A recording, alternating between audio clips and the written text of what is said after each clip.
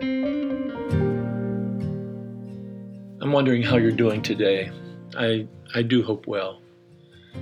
But I have to think also of all the friends we have in Florida and in the Carolinas and what they've gone through. The death toll rises as a result of the recent hurricane, and it looks like the devastation was literally beyond description. And many of these people are going to need help in one form or another. And I think there are possibly some concrete things we can do, but I want us to most definitely be in prayer for them. If you have specific friends, to think of them in your prayers by name, and to ask the Lord to make provisions where it appears to be there is no way.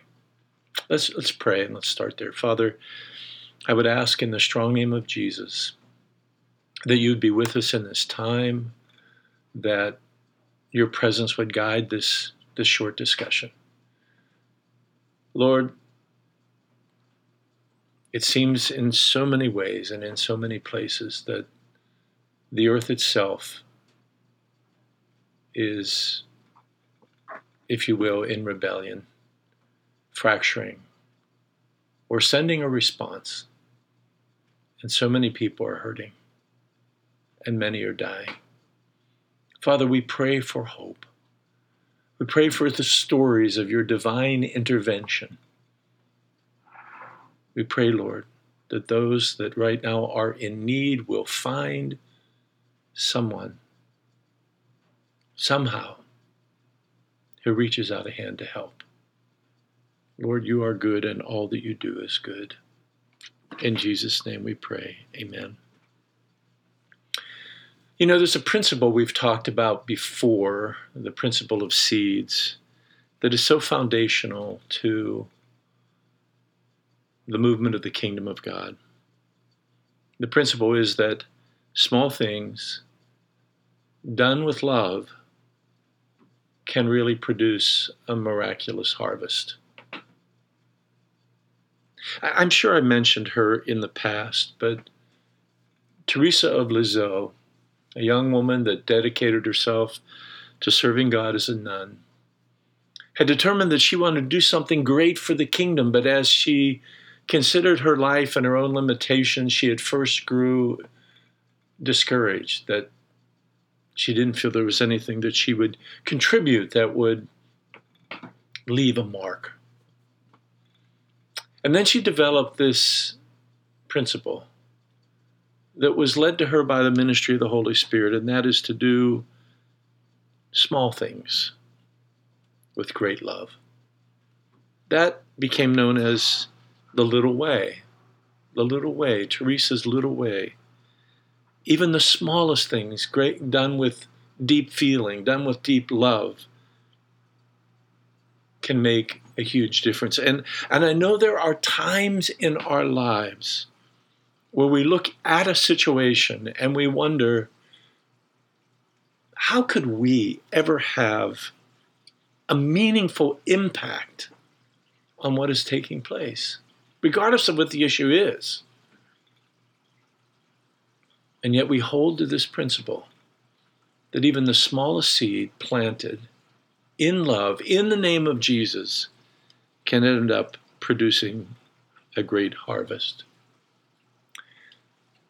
It's been years ago when I was the executive director of Alliance Theological Seminary in Nyack, New York, a most wonderful tenure that I had in my ministry with the greatest of people, that I had an opportunity to speak at the Christian Missionary Alliance's annual gathering. And at this point, it was in Rochester, New York. And for whatever reason, I remember that the passage of Scripture that I felt compelled to talk about was the story of 5 loaves and 2 fish.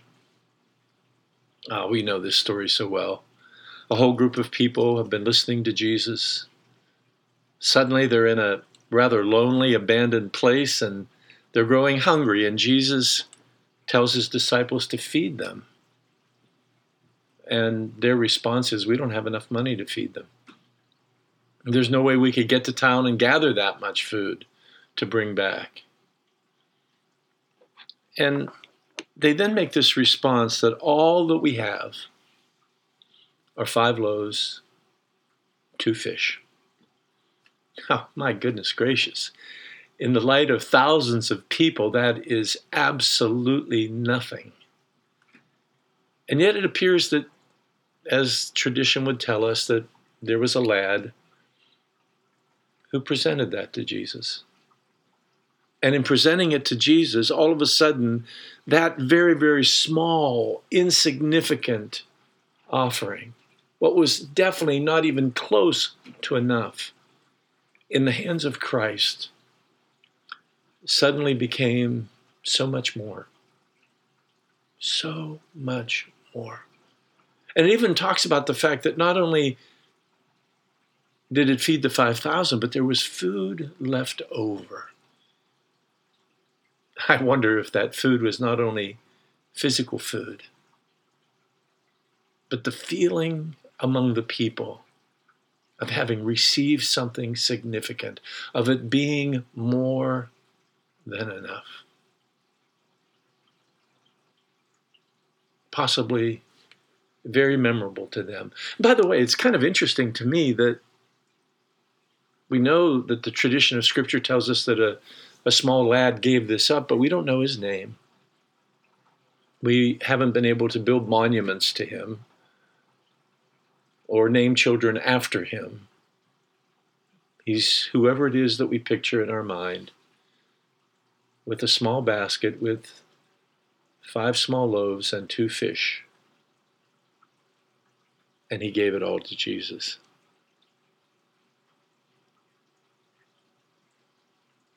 You see, sometimes when we don't have a lot, or we're facing a situation that seems so far beyond our ability to just comprehend, let alone impact,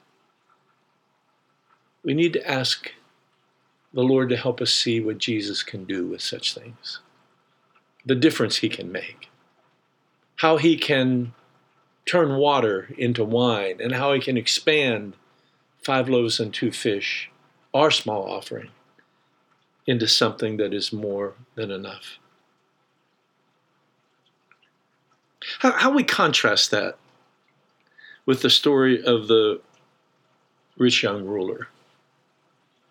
He comes to Jesus and wants to know what it's going to take to get into the kingdom of God, and Jesus lists for him the commandments. And he said, all of those I have kept. What more is it that I can do? And Jesus says, go sell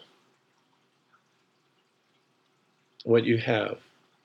Give to the poor. Then you'll have a treasure. I don't know how the man heard it. Did he hear, go sell something? Did he hear, go sell everything? But the one thing that was clear is his identity was not linked to being a child of God that was here to contribute, to do, if you will, borrowing from St. Teresa of Lisieux, even small things with great love. It appears that his identity was completely linked to his position and his wealth. And he just couldn't do it. Even though Christ himself was inviting him to become one of his followers, to walk the way of Jesus, actually with Jesus, he couldn't do it. And he turned and he left. And it initiated a discussion among Jesus and his disciples that it's hard for people that have placed their identity in what they own or in their position to surrender some of that to serve other people. It's a significant contrast. Somehow he wanted to protect what he had rather than invest what he had. So here we are. We're in another situation. We've been in so many, with disasters, shootings, the needs of others. And they become so large in our mind that we wonder if in any way we can make a difference. But the answer is that in Christ we can make a difference. When we are found in Jesus, all of a sudden the smallest of things become some of the greatest. A contribution that seems to be almost not worth mentioning, 5 loaves and 2 fish, can make a huge difference in people's lives. I think of also what Jesus, our Lord, said about the first being last, the last being first. He's talking about the fact that this is an upside-down kingdom, and that some of the things we celebrate, the people that have great fame, great power, great wealth, may in fact not be those that are celebrated in the broader view of the kingdom of God. It will instead be lads with 5 loaves and 2 fish and an unwelcome woman who washes the feet of Jesus. It'll be an elderly woman that puts in the last mite that she has. And these individuals become celebrated as servants of the kingdom of God. Who knows? What you may think is the last thing that could make a difference in someone's life could become, if you will, one of the first things.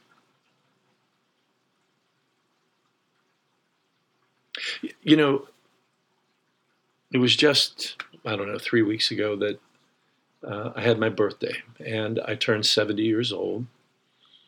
And